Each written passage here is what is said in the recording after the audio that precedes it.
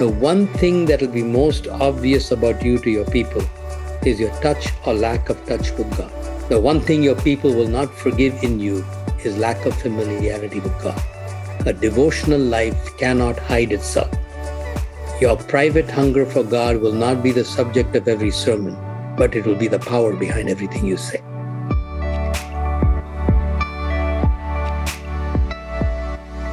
Well, hello and welcome to another episode of the Canadian Church Leaders Podcast. It's Jason here, enjoying one of the 20 sunny days we get in Vancouver. It is hot in this room I'm recording. I just can't help but hope that somehow you're listening to this beside a lake somewhere, maybe in Muskoka, maybe on the East Coast by the ocean. Most likely you're probably driving to work, getting ready for the fall.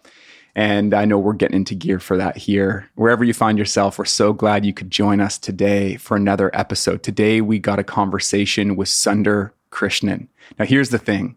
I love every one of our guests. It's like my children. I love them all the same. But every once in a while, someone stands out. And I got to say this, these are the kinds of interviews I'm doing this for. And here's why. Because this is someone who's done the decades of work, the deep work of following Jesus through all the ebbs and flows of life, but also serving in the trenches of a local church. So here's Sundar's bio. He spent 36 years pastoring at Rexdale Alliance Church in the GTA, first as the teaching pastor and then as a lead pastor. He retired in 2016, but continues to preach and teach and given his life away as a mentor to the next generation. And I think you've picked this up before in the Canadian Church Leaders content, but we're passionate about this idea of the next generation of pastors pointing and looking towards sages, people who've gone the distance, who've finished well, who've been faithful to the core things. And Sundar represents that in a very profound way. So much wisdom, so much insight. I hope you get a taste of it in our conversation, this deep well of wisdom and love for the Lord. There's this moment, I don't want to give it away. But he talked about a moment where he realized that people weren't listening to his sermons. I don't think he meant they weren't actually listening. He's a great preacher, but he goes, eventually I realized they were watching my life.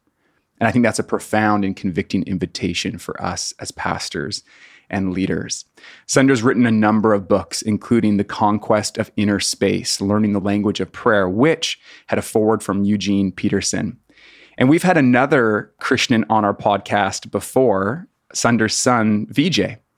Vijay is a pastor at the Well Church in Ontario. We love Vijay. If you didn't hear our conversation with him, you can go back in the archives and find it. And that's where Sundar and his wife attend now, the Well Church in Ontario. And one of the things that Sundar feels called to talk a lot about is preaching the word of God. And you'll hear that in bits and pieces of our episode today. And we continue to want to build resources that serve you as you serve the people you lead through preaching and teaching. And so recently we're able to get a 3-part preaching course from Daryl Johnson up and recorded online.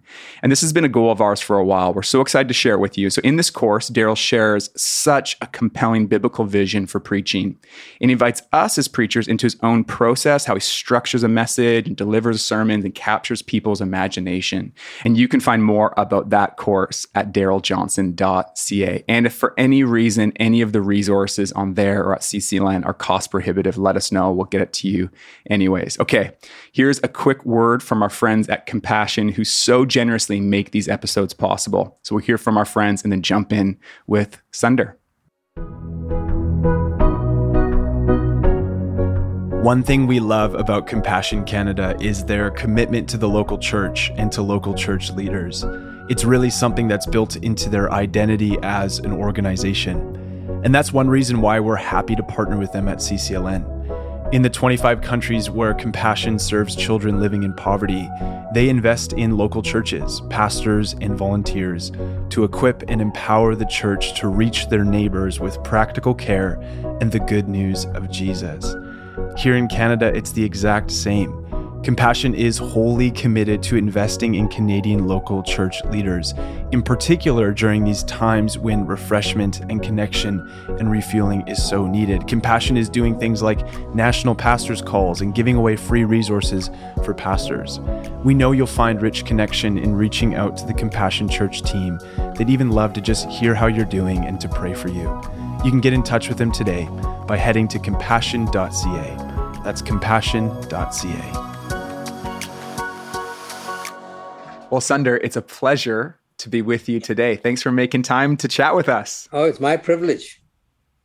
I've been looking forward to this for some time. You have quite the reputation. All across Canada, people speak of you, of your ministry, of your faithfulness, and the way you encourage pastors. And it's amazing. It's amazing how many people point back to you as a voice of encouragement. And so that's the whole point of this podcast, is we want to strengthen pastors. And would love to hear a bit of your story. How did you find yourself in ministry and then serving pastors? And just take us in. Well, from the time I became a follower of Jesus Christ in India, I was in my undergraduate program in engineering at the Indian Institute of Technology in New Delhi. I graduated from there and then came to MIT in Boston to do my master's work with no thought of any pastoral ministry. But very, very quickly after I became a Christ follower, I happened to discover a copy, almost discarded copy of the commentary on Romans. I always say now the book found me. I didn't find the book. And I started reading it. I got fascinated by it. And I had this strange desire that I wanted to communicate what I was learning to people, even though I knew nothing. And the director of Youth for Christ, who was the organization that under whose influence I kind of grew up in my early faith walk, he was one of these leaders who just threw you into the water and said, okay, sink or swim, but I'm there with you. And to my amazement, people began to learn. And so with no idea of anything like spiritual gifts or calling or anything like that, I just had a love to study the Word of God and to communicate what I was learning with others. And in the beginning, I just simply read what was in this book and passed it on. I mean, to this day, God in His sovereignty, if that had been a book written by someone who wasn't really committed to the scriptures, anything, I don't know where I would be today. But this was a Welsh evangelical by the name of Griffith Thomas. And he took me into the book of Romans. I realized my mind was made for theology and theological thinking, even as I was an engineer. And so I went to MIT in Boston. I got involved with Power to Change. It was known by another name at that time. I just continued learning and feeding. I had an absolutely non-existent ecclesiology. I knew nothing about the church. It was all about learning. So when I was in historic Park Street Church in Boston, and the famous Harold Ockenga was preaching every Sunday morning. Everything else to me was preliminary until he got up and started teaching. And I made notes. Like every good teacher, I made notes. And whatever he gave me, I would just share with others. And every now and then people would ask me to teach in a Bible study, and I would do that. I kept reading and studying commentaries and whatnot, just for my own interest in that. Then when I came to Toronto, I started attending people. What brought you from Boston to Toronto? Sorry, that was important. I got a job with Atomic Energy of Canada Limited. I got my master's degree in Boston. I really did not want to do my PhD, although I passed my doctoral qualifying exam, because, in the kind of climb up from a practical engineering all the way to a high-level academia, I was kind of in between. A master's program was enough for me enough into academia, but still close enough to what was happening on the ground. The kind of very, very theoretical research at the PhD levels was something I wasn't primarily wired for. And, the whole publish or perish mentality and that kind of stuff, it just wasn't who I was. So this was a sweet spot. And a friend of mine who was an employment agent in Toronto happened to ask whether I'd be interested in submitting my resume, which I did. And Atomic Energy of Canada wanted me, so I started working there. And so while I was working there, I was involved with Power to Change then. And again, another parachurch organization, and People's Church, which is a famous mega church in North America. And of course, again, teachers. Ecclesiology, zero. Anyway, I got married, and my wife and her sister used to sing all over the province of Ontario. So they didn't really have a home church. And I didn't really have a home church.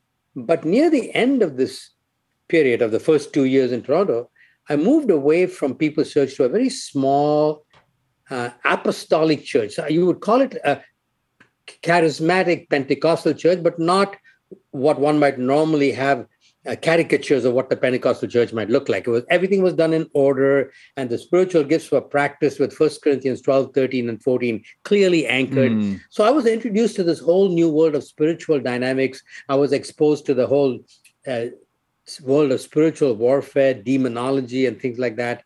Because of the particular background I came from, I went for prayer for any deliverance, but mercifully God had protected me from a lot of things. So anyway, what happened was when my wife and I got married, she didn't have a regular church background because she was singing all over in different parts of the province. And she wasn't particularly comfortable with the charismatic tradition, the things that I was learning as well. So, and I was working with Atomic Energy of Canada in the west end of the city, and somebody recommended Rexdale Alliance Church to us. And so we went to that church, and, I was just completely struck by the pastor. In the very first sermon, one moment he was preaching so courageously and boldly, and another moment the man was crying and in tears. And I thought, wow, this is a strange blend of courageous preaching and deep love for God and for his people. Wow. I thought, okay, even though it wasn't the kind of charismatic church I'd been involved in, and I could never go back, this is me personally, to the kind of churches I was going back before to, I just wanted the life of the Spirit somewhere around where I was. But in this particular church, even though they weren't practicing some of the manifestation gifts and things like that, there was no question that this man was under the influence of the Holy Spirit. So that's how I got started. And I was actually there my wife and I were there for 9 years. I was served as a board member in the church, first as a finance board member, and then as an elder in that church. During that time, I continued to teach, and I taught a local Sunday school class. I taught adults in a local Sunday school class, and I slowly began to develop two things: an understanding of ecclesiology and an understanding of global mission. Because I was even though I was a fruit of what one might call international cross-cultural mission, I knew nothing about it.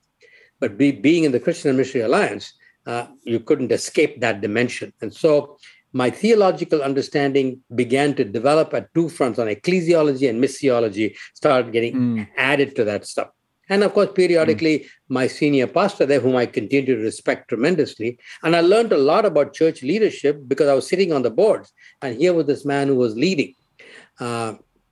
And just he led with a lot of wisdom and grace. He wasn't a perfect man, just like none of us are, but he led with a lot of wisdom and grace, and it was good to be led by him. And then in 1980, he received a call to go overseas. He'd been 19 years in this church, it was a long time. Wow. But this call wouldn't go away. It was a call to plant the alliance in England. It was a visionary kind of thing. And so he recommended to the elders board that they hire Sundar, me, not as the senior pastor, because I knew nothing about a local church, in terms of running it, but the associate pastor at that time was a good churchman, a loving servant, didn't have proclamation gifts. So he recommended something very unusual to the board of elders. He said, why don't you hire them both? Hire the other gentleman as senior pastor, but let Sundar do the preaching as the preaching pastor. And you know what? That's what happened. God called me there. And the amazing thing, Jason, is that we had that arrangement for 16 years, him as the senior pastor who didn't preach, and me as the preaching pastor who wasn't senior pastor. And in that time, we counted 17 other such arrangements that blew up. And that's where I learned there was one absolutely critical quality when it comes to ministry. It's very hard to talk about it. As soon as I mentioned, you'll know why. It's humility. But both of us, both my senior pastor and I, and he's gone home to be with the Lord right now, the practice of humility took different forms. For him, it meant every Sunday morning stepping back from the perceived power position. Doesn't matter what your title is. The pulpit is a power position, right? Yeah. He had to step away from the perceived power position to hand that over for 40 minutes to a guy who never went to Bible college, never had any religious training, never had any biblical background. And he was a guy who'd gone to Bible college, had many years of experience. And for me, humility meant bending over backward to affirm his leadership and never undercut his leadership. And so, you know what? I only understand that now. Søren Kierkegaard used to say, life is lived forward and understood backward. So I'm not talking as if I knew all this when I was 35 years old. Looking back, that's what happened in those 16 years. So that's anyway. That's so profound. I think, tell me if you agree, Sundar, you can add more commentary to this. I think there is here we are 40 some odd years later since you had that arrangement. Right. And the church is having meaningful conversations about how sustainable it is for one man or woman to do all of the things required to serve the body of Christ in a local congregation. There's the governance required, there's pastoral care, there's teaching. And then you add to that the administration and coordination of programs, discipleship, management of staff, facility, outreach, the list goes on. And everyone listening is like, oh yeah, all the stuff that I'm expected to do. And it's overwhelming. And I think there's a resurgence happening where there's a conversation happening in the church about maybe there's other forms of leadership. At the same time, I think there's a romanticism of what does it look like to do church as a team? What does it look like? So we say, oh, it'd be so amazing to have 3 lead pastors or a team of 5 and no one's in charge. Yeah. But in practice, it's very complicated, and not only it requires humility and also new models. So I just love for you just to comment a little bit more on both the complementary gifting required to actually serve the body of Christ in a particular context. And in addition to that, the other qualities required so that we don't stumble into a romantic view and then 6 months later we're like all fighting in the front. Yeah, you're right. And I think it's come as no surprise to you, I'm sure, when I said I learned a lot about pastoral ministry from the writings of Eugene Peterson. He's wired as a pastor. I'm primarily wired as a teacher. The one time when our lives overlapped for 6 months during a sabbatical in Vancouver, he said something very interesting. He said, Sundar, you teach and write and preach to preserve your teaching. He said, I write and preach because I can't help it, So we're wired very, very differently. And he's a kind of the quintessential pastor. I'm not. I actually became a pastor as a result of doing the work. Walter Wangerin, another one of my favorite authors, used to say, in the awful doing of ministry, a minister is born. And wow. I think God took me into the pastoral ministry, not because I was a pastor, but to make me into one. Today I am. But all of that to say, I don't know. I think, obviously, there's a lot of merit in this kind of team ministry, but you're right. It takes a certain kind of attitude.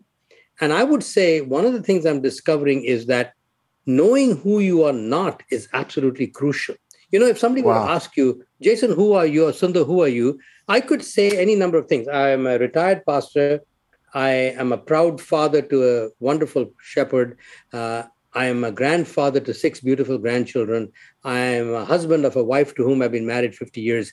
I can say all those things. The interesting thing is when John the Baptist was asked, hey, who are you? He didn't begin by that. He said, I am not. He said, I am not this, I am not this, I am not that. And the people were so frustrated. They said, well, what are we going to say about you? Who are you? And then he said, I'm a voice crying in the wilderness. Not very spectacular. Not an amazing identity builder until you anchor that statement in Isaiah chapter 40, where it came from. Because the first 39 chapters of Isaiah, whether one Isaiah wrote it or 2, doesn't matter, was all to Judah heading into exile. Chapter 40 is a sudden change in tone. Comfort my people, comfort my people. Say unto her that her warfare is over. And then he goes into that beautiful statement, every valley shall be exalted, every mountain and hill will be made low. And then you get up, he said, and preach, behold the Lord. So putting all of that together, this beautiful picture emerges of preaching as building a highway into the wilderness of people's lives along which the King of Glory will travel. And all I do is point to him. And if that's a voice in the wilderness, give it to me. I think myself, if you're going to, so from what I can speak from my own expertise, and I'm not a great team builder. I built a good team. In fact, one of my pastor friends would always say, don't say you're not a good leader, so that you may not be I think the word for it is transactional leader. He said, you may not be a good transactional leader, but you are a good spiritual leader, which I think would be true. So some of the questions you're asking, I couldn't speak with a lot of authority, but I do think this piece belongs, just like humility belongs absolutely critically. This idea of knowing who you are not is so critical, because knowing you who are not will help you to say no to a whole lot of things. Like one very simple example, around about the time I started my ministry, we had a gal in our church who was showing definite signs of demonic oppression and things like that. And there were a few people in the church who had gifts in that area and were willing to pray. And this one guy said, Sundar, you've got to come to this. So I came. I sat through a 6-hour session where people all around me were getting pictures and metaphors and verses. I sat with 6 hours of blank in my head. And I realized I wasn't cut out for this ministry. I've never, ever been to a deliverance session after that in my life. And when people ask me, I say no. But if I sit at the table and open a Bible, within 5 minutes, ideas, pictures, metaphors are running, and my heart's beginning to race, So knowing who you are not, knowing what you say no to, then helps you to say yes to a few things. Then I think if you were building a team, so often we talk about what are you good at? We don't ask them, what are you not good at? What do you know you're not? I wonder whether that belongs in the equation somehow. I love that. What do you think the journey for a young pastor is in discovering both their strengths and their weaknesses? Because there's seasons of ministry, isn't there? Yeah. There's those 20s where you go all in and you might be leading in any context. Walk me through, because I know you mentor a lot of young leaders. Yeah. What is a healthy journey of discovering our unique wiring, our unique contribution to local church looks like over time? I think, again, for me, at the beginning of my ministry, it was around about the time when Leadership magazine was just being launched. You know, that famous magazine with lots of cartoons. People would grab the magazine, look at the cartoons first. But there, I read 2 seminal articles that were very helpful for me. I didn't know how seminal they would be. One was a story about a young preacher who went and preached. I think he preached somewhere in the Sermon on the Mount. And an older elder walked up to him and said, "Young man, that was a really good sermon. I would love to hear you preach that 25 years from now." And he said, you would probably say all the same things, but with lots of pauses in between. Life would fill out those pauses. So, that picture has helped me so much to say patience is so critical. So I usually say to young guys, you're going to have to stop rushing. You're going to have to stop thinking you can make changes quickly. Another one-liner I picked up along the way somewhere is that we consistently underestimate what we can do in 1 year, in 10 years, and we consistently overestimate what we can do in 1 year, And so one of the main things I try to communicate to them is you are in for the long haul. Pastoral work is subversive work. Everything goes slowly. God is simply not in a hurry. To me, it must be a humorous verse to read at, when in Acts chapter 7, when Stephen is reciting his famous history of his people, he said, when the time came for God to deliver his people, Moses was born. In other words, 80 years before the Exodus, God called it when the time came near. That's my whole lifetime. My whole lifetime, God called the time is near. How do we think about ministry in a setting like that? Very, very slowly, by accretions. Everything accretes slowly, like these massive coral islands start off with small little deposits. And these little subversive little things grow by subversion, bigger and bigger, until all of a sudden there's a massive island. We got to be prepared to lay foundations for things that may not happen 200 years from now. I don't know. So I would say patience, let life fill out the pauses for you. That would be one thing I would say to them. Secondly, I would say to them, discover the centrality of relationships. Who you are when you're not a preacher and a pastor is critical to who you are as a pastor. This work-life division has got to disappear completely. You are not two people. You are one person integrated by your faith. In other words, you are going to be a faithful, if I'm speaking to a man, you're going to be a faithful husband. For the same reason, you're going to be a faithful father. For the same reason, you're going to be a faithful pastor and a faithful student of the Word of God. It's all because of Jesus and your relationship with him. And there will become a seamless blending and a flowing in and out of one or the other. So that's the second thing I would probably say to them is slow patience. Number 2, because impatience is such an unbelievable thing. The golden calf is the quintessential sin of idolatry. Again, Stephen in that same speech said, the spirit of idolatry entered into Israel on Mount Horeb. And it took the horrors of the exile to finally flush out idolatry. It's interesting, archaeologists discovered all kinds of idols before the exile, not a single one afterwards. Wow. It took the horrors of the exile to flush out at least that kind of idolatry. But while everybody knows the horror of the golden calf, very few people remember or notice how it started. Exodus chapter 32 starts by saying, because Moses was taking too long. These people said, we don't know who this guy is, make us a god. So impatience led to idolatry. And we see that then acted out in the life of a man named King Saul. I mean, this amazing king who had an awesome beginning until you look at the time signatures in 1 Samuel. All that amazing beginning lasted 7 days. And then was downhill for 40 years. And what started the downhill slide? When he saw Samuel was taking too long to come, he said, I must offer the sacrifice. I felt compelled to act, Samuel, because you were taking too long. So that impatience has just grown on me as something so foundational. So talk about that. And secondly, talk about the fact that your life is one integrated whole. And so you're not giving up ministry time to minister to your wife or to your children. And you're not giving that up to do this. They are seamless.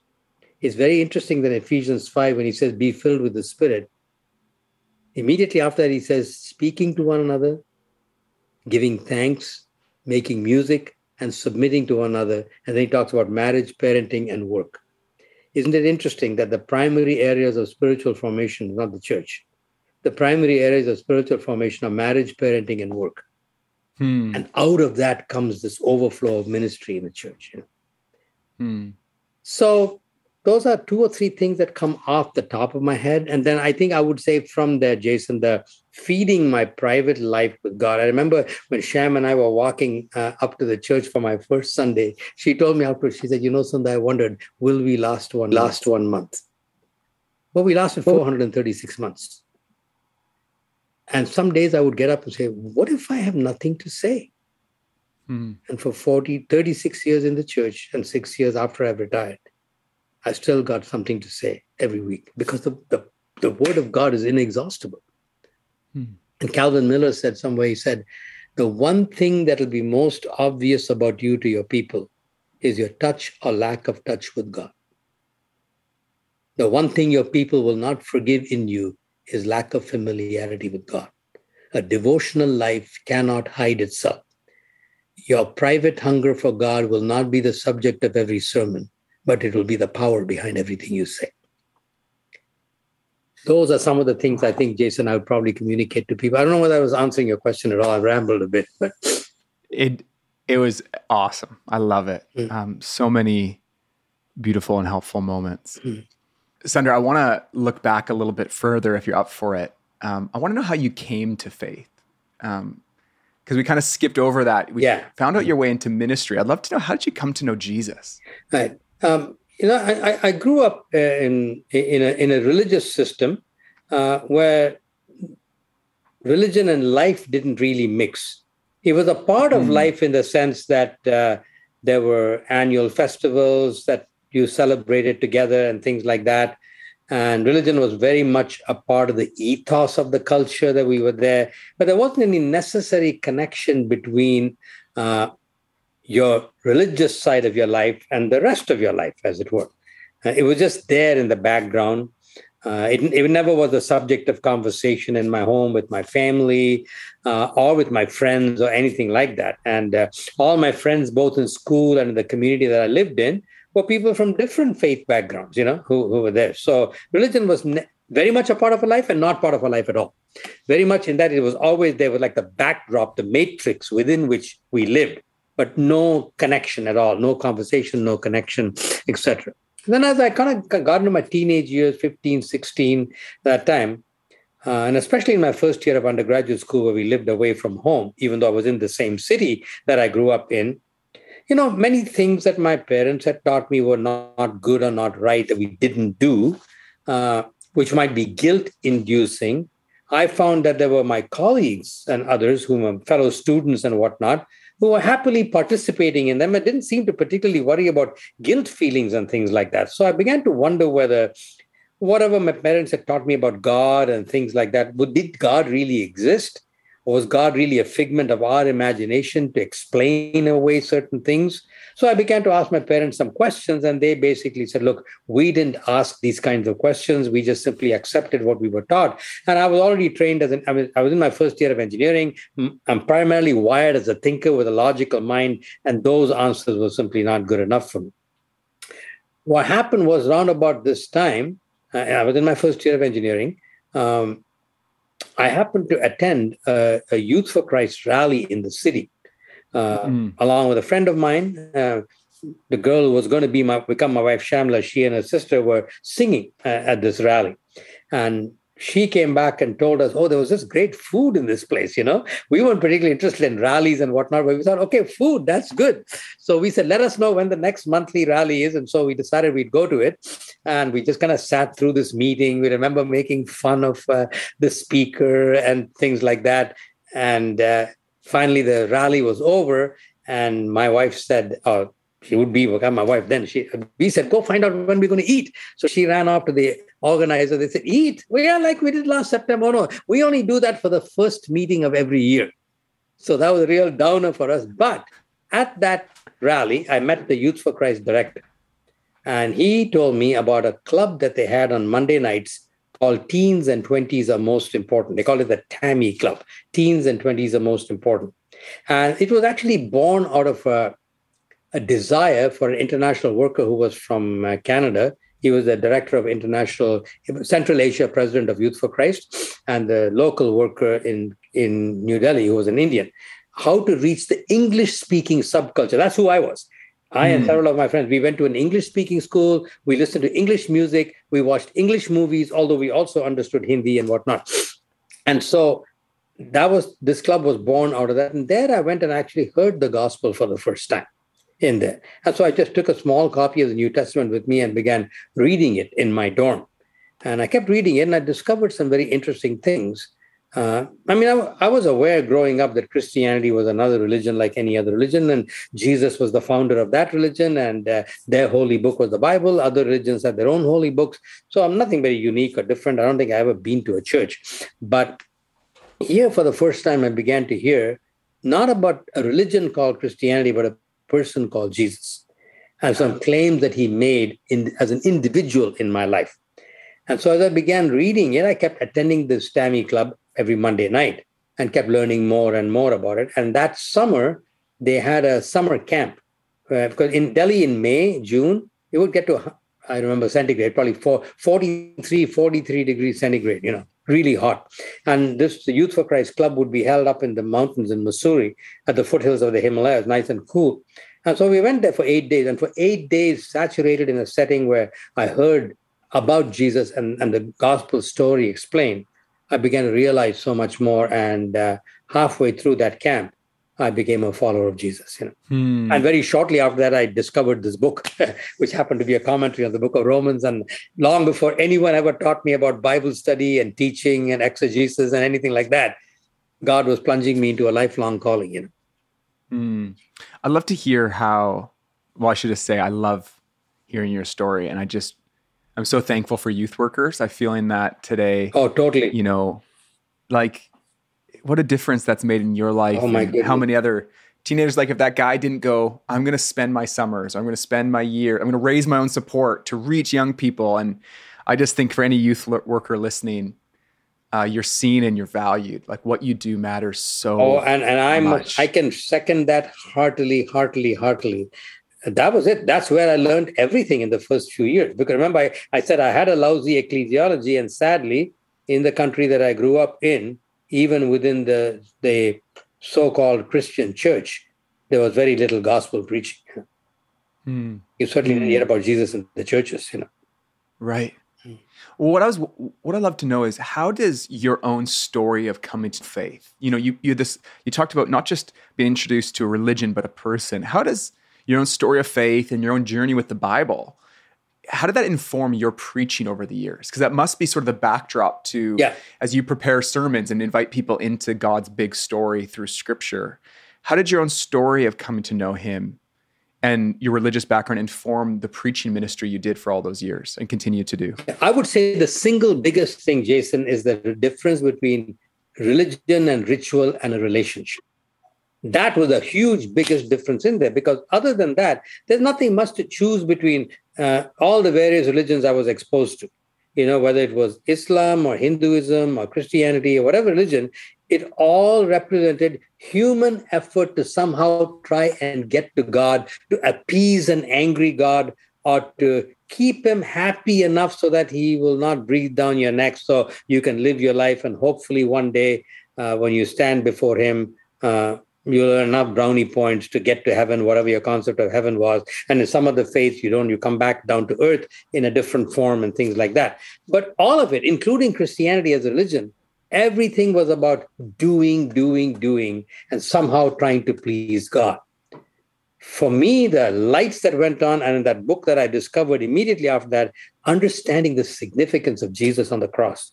I know that today this is a huge debate and question about atonement and stuff like that. And, some forms of atonement, almost like cosmic child abuse and things like that. It pains my heart a lot when I hear that. That's not to say that it doesn't have to be nuanced and stuff, but I know what understanding Jesus on the cross did for my heart, Wow. Yeah, And, come on. and the fact that he did what I could not do so that I could experience his life in me, and that I did not have to compromise to somehow reduce a God who was infinitely holy to something small enough that I can understand and manage, at the same time feel totally accepted by him and joyfully enter his presence. Because there's something within your heart that longs for holiness, that longs for purity. At the same time, there's this push away. But if God is holy, how can I get close to him? Those early chapters of studying Romans that helped me. And not only that, from then I came to North America. And my goodness, I was exposed to pornography like I'd never, ever known before in India. And that's nothing compared to what we have today. Mm-hmm. I thank my God that I preceded the internet age, at that age. But compared to what we had in India, which was nothing, there was plenty around. And in those days, churches weren't preaching about pornography. There wasn't any way to truly help someone in the journey of holiness. And so I stumbled and bumbled my way through all of that. It, fortunately, by the grace or the mercy of God, or the providence of God, I should say, it never became an addictive thing in my life. But it was always there, and there was terror. And I would keep going back to this holy God because of Romans 1, 2, and 3. Jesus, Jesus, Jesus, I am able to come. I wouldn't know where I would be without those 3 chapters of Romans. Then after that book I studied, after that was Hebrews, Jesus Christ, my high priest, his present ministry. We focus so much upon the past ministry of Jesus, which is important. But for 2,000 years, Jesus has been alive at the right hand of God the Father, my high priest. And so Hebrews introduced me to all of that as well. And so that 1-2 punch, so to speak, if you will, kept me from falling apart through self-condemnation, through self-hatred, but to, as what John Piper called gutsy guilt. I'm guilty, but I'm gutsy. I'm coming back to God. Satan's not going to have the last word within me. And oh my goodness, what a difference that has made. Beautiful. Beautiful. One thing cool about your story, Sundar, is we have a crisis in the church in Canada right now. There's maybe more than one. There's many, of course. One of them is a crisis of leadership. Who will step into roles of leadership at every level, including senior leadership in the church? I know many denominations are speaking of the different vacancies, province to province, that they have in churches. Your story is interesting because you came later in life, not through the Bible college system, but through serving on a board, and the pastor tapped you on the shoulder. Right. Yeah. And that's a really interesting story. So I'd love to just talk into that a little bit, because I think we need all different solutions to this problem. Of course, there's the pipeline through the Bible colleges and the training route, but I also think we need to, as pastors, have eyes to see where God is working in our people and who we might shoulder tap and call them into, whether it's deeper forms of lay leadership or even vocational leadership in the church, like yourself. And so I'd love just to hear what was happening as you were serving on the board, serving as an elder. I'd imagine you were doing some teaching at the time. Tell me about that journey as the pastor began to identify giftings in you and calling you, inviting you into that space. It was so interesting, Jason. And again, unfortunately, there's no quick, simple answer to that, because this pastor, he would allow me to, first it was adult Sunday school class teaching. Then he would periodically have me lead devotional sessions at a board meeting that I was present at. Then he would recommend my name as a stand-in speaker to other churches, if they needed a pastor was away on vacation or whatever. And then he allowed me to preach in his own pulpit, and he never gave away his pulpit very easily. So he slowly kept, I don't know whether he was testing me or whether he had an idea long before or not, I don't know, but he kept doing that. So from his perspective, it was very natural. But the interesting thing is, in the year, which was 1980, when he got this call to go overseas and I actually made the transition, 3 other things happened at the same time. I was set to become the youngest divisional manager within the company. I was getting ready for a promotion there at work. I was also one of 12 people who was being trained in advanced media communication, because nuclear safety, which is the department I was in, was a very high-profile thing in 1980. And so we were doing a lot of public speaking and stuff like that. And so it was all about learning how to communicate very abstract concepts in nuclear physics and engineering to lay people. Little did I know that that's exactly what preaching is, taking very abstract concepts and communicating to the lay people. God was preparing me. And this was some of the most expensive training. I mean, it was not something like $7,200 per person per episode. And we had 6 3-day episodes that I was trained in, And I had a friend of mine who said to me at church, hey, I don't think he's training you just for atomic energy. But I didn't know that. So that was happening. So I was getting trained that way in a way that the pastor had nothing to do with it. But so many things I learned there about communication, about simple things like clarifying vague questions, diffusing emotional individuals, leading small groups of people, developing strategy, things like that. I learned all of that in those settings. And then halfway through that, the 2 people who were teaching that said, would you be willing to quit Atomic Energy of Canada and come join us to teach this? And Jason, in 1980, they were paying $600 a day. And they said to me, and they knew by now I was a Christian because I was hanging around with these people. And they said, and you know what? You don't have to work all July and all August, and you don't have to work all December, 3 months of the year, because you'll make enough money in the next nine months. You can go and preach in India. So here I was being able to preach and teach anywhere without ever having to raise money, which I didn't like either, So that was happening as well. And then at the same time, the president of Canadian Bible College came and took me out for lunch and said, hey, Sundar, would you consider resigning your job and joining the staff of Canadian Bible College? We'd like you to teach first-year Bible. We know you don't have formal education, etc., in those fields, and you can develop that, but we'd like you to. So I had 4 different offers. So I actually had these 3. So I went to my senior pastor, who was a very, very wise man. And I said to him, Ross, what do I do? I've got this promotion at Atomic Energy of Canada, and I love my job. I have this communications training, which I absolutely love doing and I love teaching. And while I'm not exactly gung-ho about the Bible college setting, I have to be honest, it wasn't about the Bible college, it was in Regina. And I do not want, I'm a warm-blooded guy, grew up in New Delhi. the thought of studying and living in Regina just turned me on. I knew it wasn't a good enough reason, but I said, what do I do? And he completely surprised me. He said, Sundar, I have a 4th option for you. Wow. I'm leaving. What? You're leaving after 19 years? Yeah, I'm leaving. And I'm going to recommend to the board that they hire you. So there were these 4 options, right? So I didn't know what to do. Any one of them could have been God's will for my life.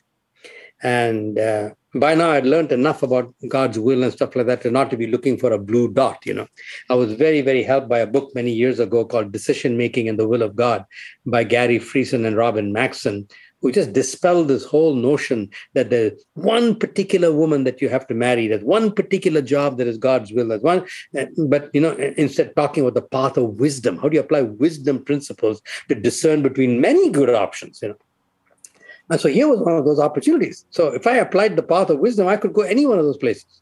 So my wife and I talked about it, and we both came to the conclusion that Ross Ingram is such a wise man. He's never misled the church in these, not because he was perfect, but he was wise enough to work with teams, and every decision he made led the church and seemed to be wise. We will go and tell him, here are the 4 options, here are the pros and cons, you tell us what we should do and we'll just do it. And both my wife and I thought, yeah, we're happy to do that. So we actually put our life in his hands. And, talk about submission within the body of Christ. And I didn't do it because I was one of these great, humble guys who love to submit. It just seemed to be a wise thing to do, Hashem, and I talked about it. And Ross came back, and true to form, he didn't say, oh, yeah, look at me, you're coming to me with this big... He said, oh, my goodness, that's a huge load to put on me, but I'll take it. And a week later, he said, if the church calls you, I think you should accept that. Wow. And when the church called, that was also another amazing thing. At that time, we had 6 elders and 10 executive committee members, 16 people. And we didn't have a clear, at that time in the Alliance, the polity wasn't one that had the elders as a decision-making board. They had this combined board function. And our bylaws said 2/3 majority of the elders and the executive board need to call a pastor, which meant about 11 people. And very quickly, it took the boards by surprise. What? We're going to hire this new guy? Who's not, they were caught between a rock and a hard place because by now the church was 650 people. So if we hire someone who's capable of leading a church that large, they would bring their own philosophy, theology into it, understandably. But we don't want to change the theology of this church. We don't want to change the philosophy of this church. We don't want to change the ethos and the culture of this church, which was an excellent, healthy culture. But we don't have anybody within. So what are we going to do? And it took them 3 months. And here I was sitting on the board that was making that decision. So I just zipped the lip for 3 months, which was very, very hard for me. I find it very hard to sit and not contribute. But through it all, Jason, it very quickly 11 to 12 people said, okay, so we had the vote, as it were. And my mentor Ross's philosophy was, if I get a 51% majority, I'll go if God wants me to go. I wasn't like that. My wife and I said, Lord, let at least 2 more people change their vote at the actual meeting. And exactly that's what happened. 2 more people changed their vote. 1 person abstained and 2 said no. So we said yes. So I started preaching on September 28th of 1980. And guess what? I started preaching through the book of Romans. And by the time I'd finished my second Sunday, 2 people independently came to me and said, I was one of those 2 people who said no, and I want you to know I was wrong. Wow. So it became a unanimous vote at the end, but after I made the commitment. Sundar, one of the things that's interesting is, I think on 2 levels. One is, there's the issue of money and mammon that I think sometimes derails us in ministry. Yeah. Because you made a decision, not that pastors in Canada, we're well looked after. Like, we need to be honest. Like, we're very fortunate. There's countries in the world where we don't. Right. But obviously there's always the narrative, I could make more, and of course. And so that was part of what you had to cross. But then I also think what your mentor, like, I know sometimes as a pastor, if I'm really honest, it's almost like I'm apologetic to people. And it's just my own insecurity or maybe uncertainty, like asking them to give themselves to the call, inviting people to give their lives. And I just wonder any reflections you have. Like, you made a choice a lot of years ago that I know you don't regret, but you made a choice to choose this path, and you felt like God could have blessed both paths, but you chose the path of pastoral leadership over a path that could have provided more finances and other opportunities. Just love to reflect on that, because I think sometimes we're not honest enough as pastors with one another, is that there is this sort of temptation in our heart towards other careers because of those things. Totally. I think there are 2 things that come to mind right away. One was several years before that, I'd say 5 years, probably in the mid-70s, I read a book by Ronald Sider called Rich Christians in an Age of Hunger. And that's the first time I'd ever read any book that systematically laid out a theology of money, wealth, poverty, and things like that in there. And while since then, I've read a lot more on the subject and much more nuanced, especially Dallas Willard's writings on that subject. But certainly it was impactful enough for me to say, okay, I need to get much more serious about giving. We had already practiced 10% giving and stuff like that.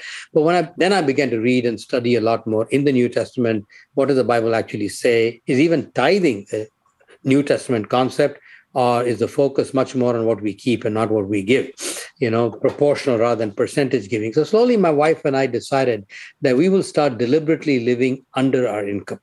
We had already learned that to live at your income was necessary because you don't want to go into debt. Live a little bit below your income so you could give some money.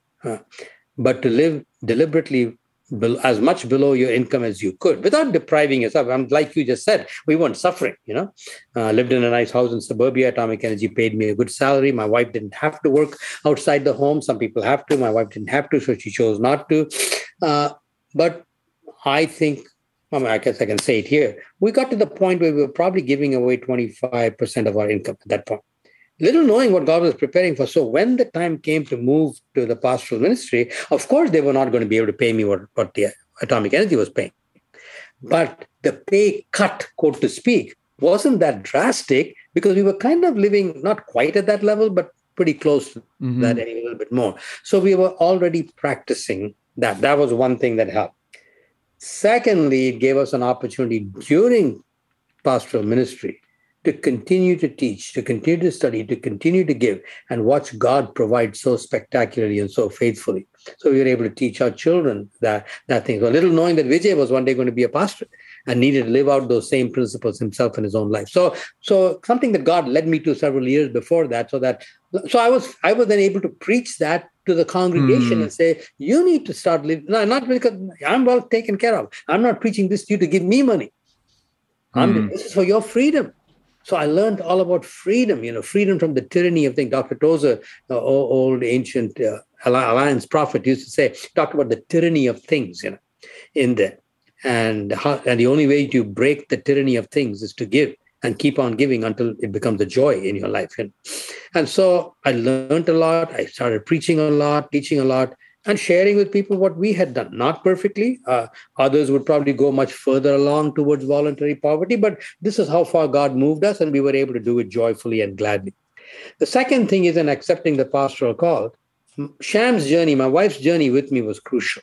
I remember saying to her, I said, honey, I can be a nuclear engineer with you being anti-nuclear, I think.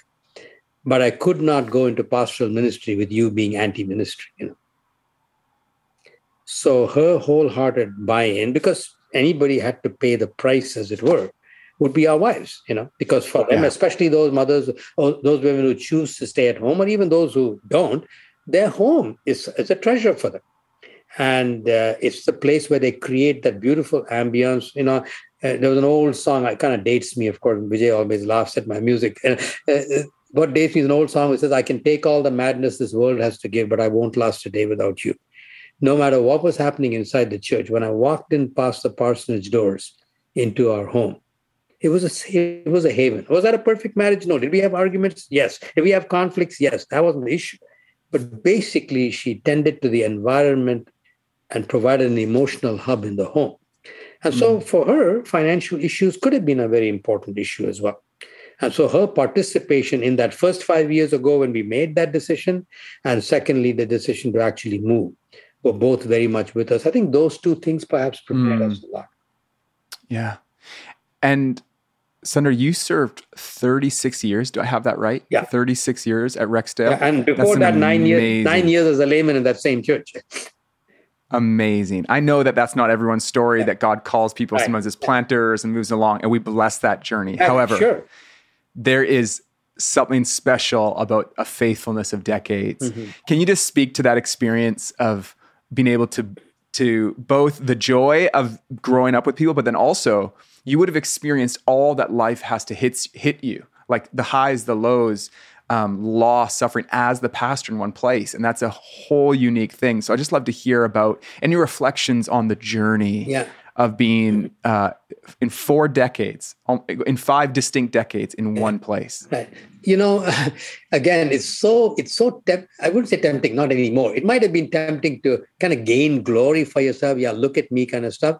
But I actually say it differently. I actually say, given the church congregation I had, given the elders who are my closest friends, if I couldn't do it there, I couldn't have done it anywhere, It was a beautiful place for me. I don't know why. I have a very close friend of mine. He has a prophetic streak, and he came off the streets. He came straight from the drug culture, and God created this amazing friendship between me, an engineer, and him. We should never have been on the book, but we had an incredible friendship. But he's one of those prophets. Say he and I might not see each other for 6 months, and we'll meet. And he will be in my face with a finger pointing, encouraging, challenging. He's one of that kind of guys. Well, one time we were talking about this. He said, I came up with an answer to why you haven't suffered like I have. I said, why, Miles? He said, you didn't have what it took. You couldn't have handled it. And you know what? There's probably a lot of truth in that. God knows how much we can handle, right?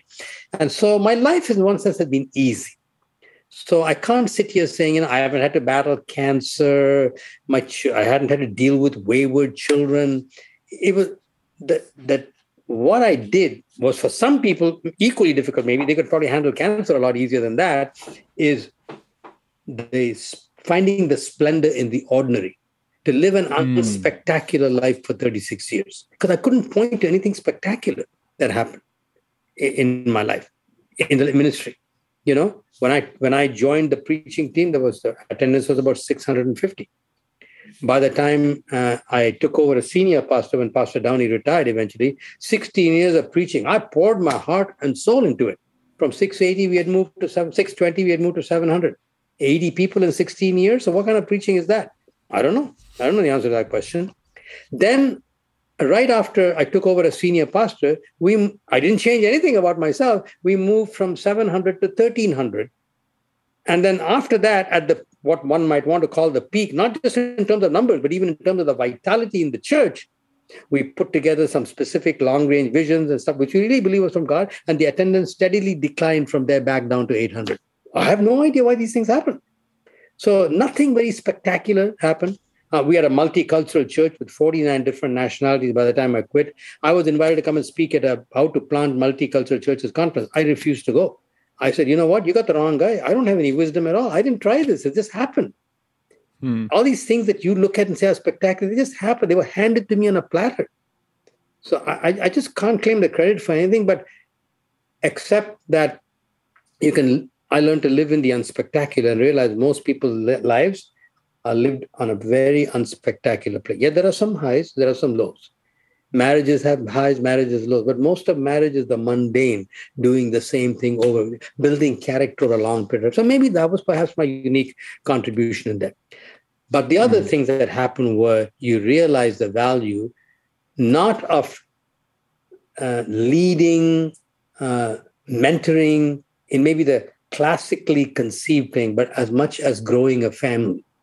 Like I was doing the weddings of kids whose parents were not married when I started, So 2-3 generations of people, in there. That kind of thing. Wow. So you realize, no, I'm just building a family here, in there. And they're growing. All my illustrations came from wherever my family was at a particular time. There were pluses there, but there were also minuses because when my children became young adults, I think I started maybe failing people with young children because there weren't that fresh illustrations coming from there as well. So I had to learn to work much harder, but I was growing with them. They saw me grow. They saw me develop it in the pulpit in there. Calvin Miller said, again, another one of those one-liners fairly early on.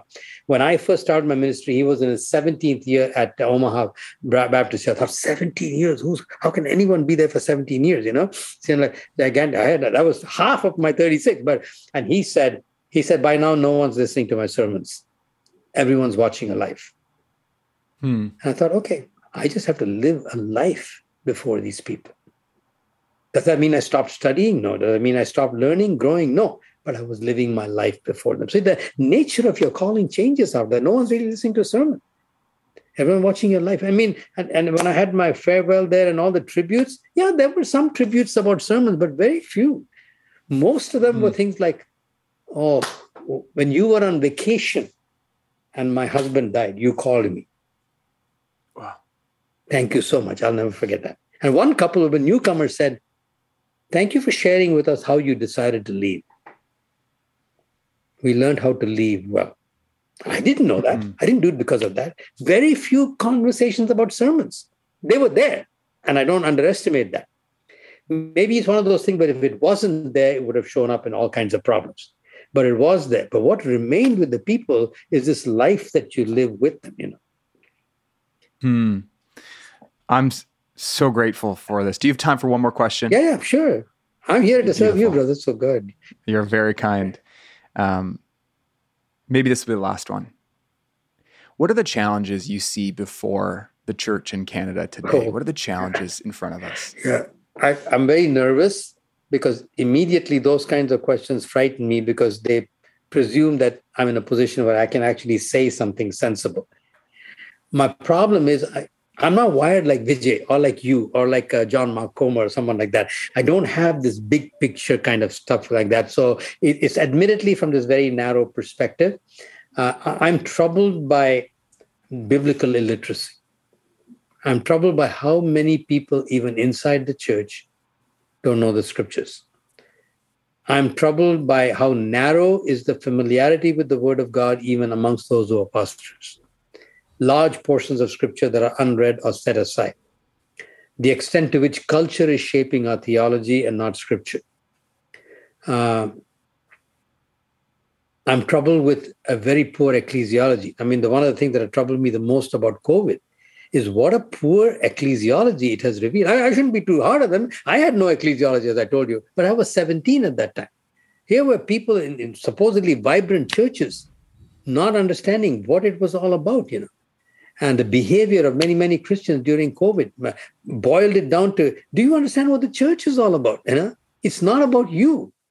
Are we building a robust ecclesia? Do people understand Ephesians 1-6, what it's all about? Why is that so important? And that kind of troubles me a little bit. Those kinds of things, the things that are missing. The other thing that I've found that trouble me is how hard Christians find to accept people who think differently. Whether it's pro-vaxxers or anti-vaxxers, or whether it's masking or not masking, everything becomes adversarial and us versus them. But that's not what Jesus was talking about.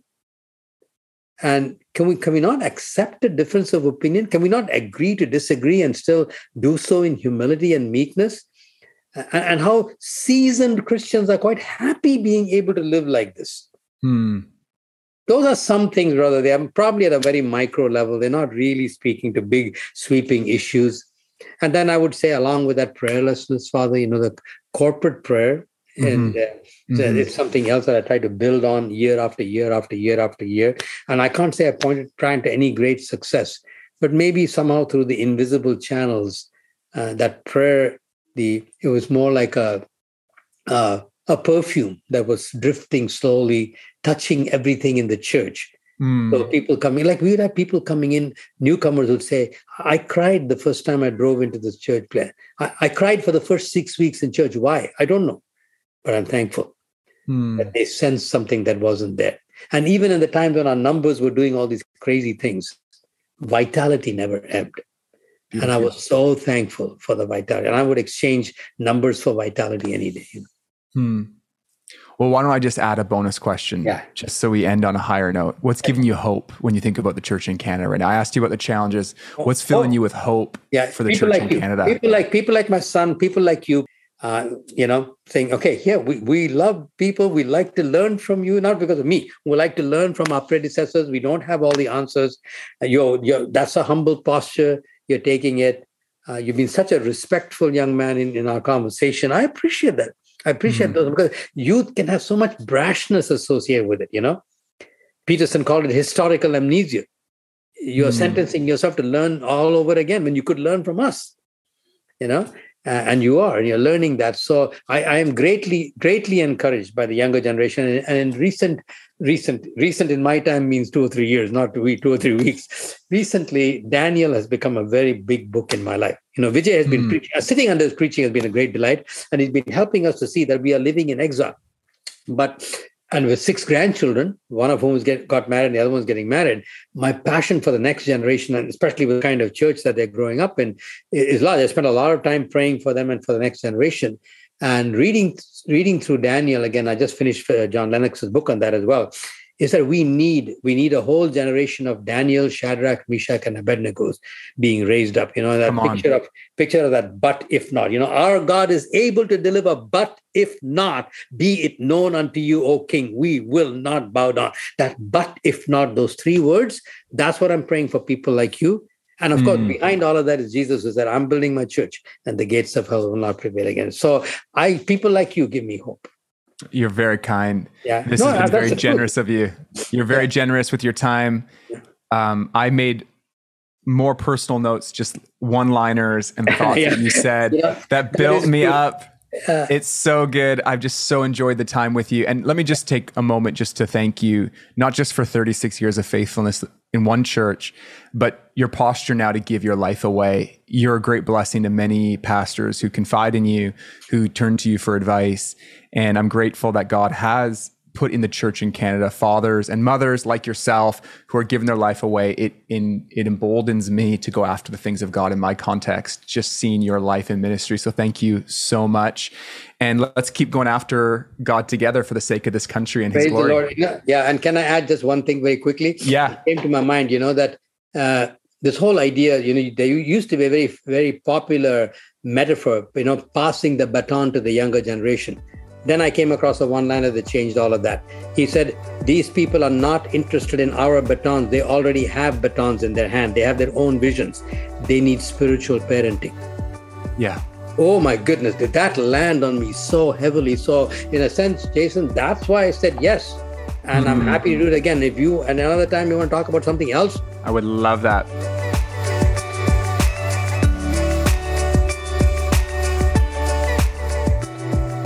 Well, I want to say a huge thanks again to Sundar for taking time to chat with us today. And I also want to express gratitude to him for decades of faithfulness to Jesus and his church. This is the vision of CCLN, is that those of us in our 30s or 40s or 50s, 60s, 20s, wherever you're at in your journey, we would have this kind of vision in mind, to finish well, to be faithful to the church, to give our lives away in the name of Jesus. That's why we're doing this. We want to grow deeper in our walk with God, deeper in character, be found faithful in our work to local church. And this is a picture of that vision in Sunder. So grateful for his investment today. Hey, if there's anything in particular that stood out to you from today's conversation or any of the content you're getting from us, we'd love to hear from you. Just shoot us a message on Instagram. You can search CCLN or write us an email, contact@ccln.ca. And as usual, if you want to check out any of Sunder's books, we've got links to those in the description wherever you're listening.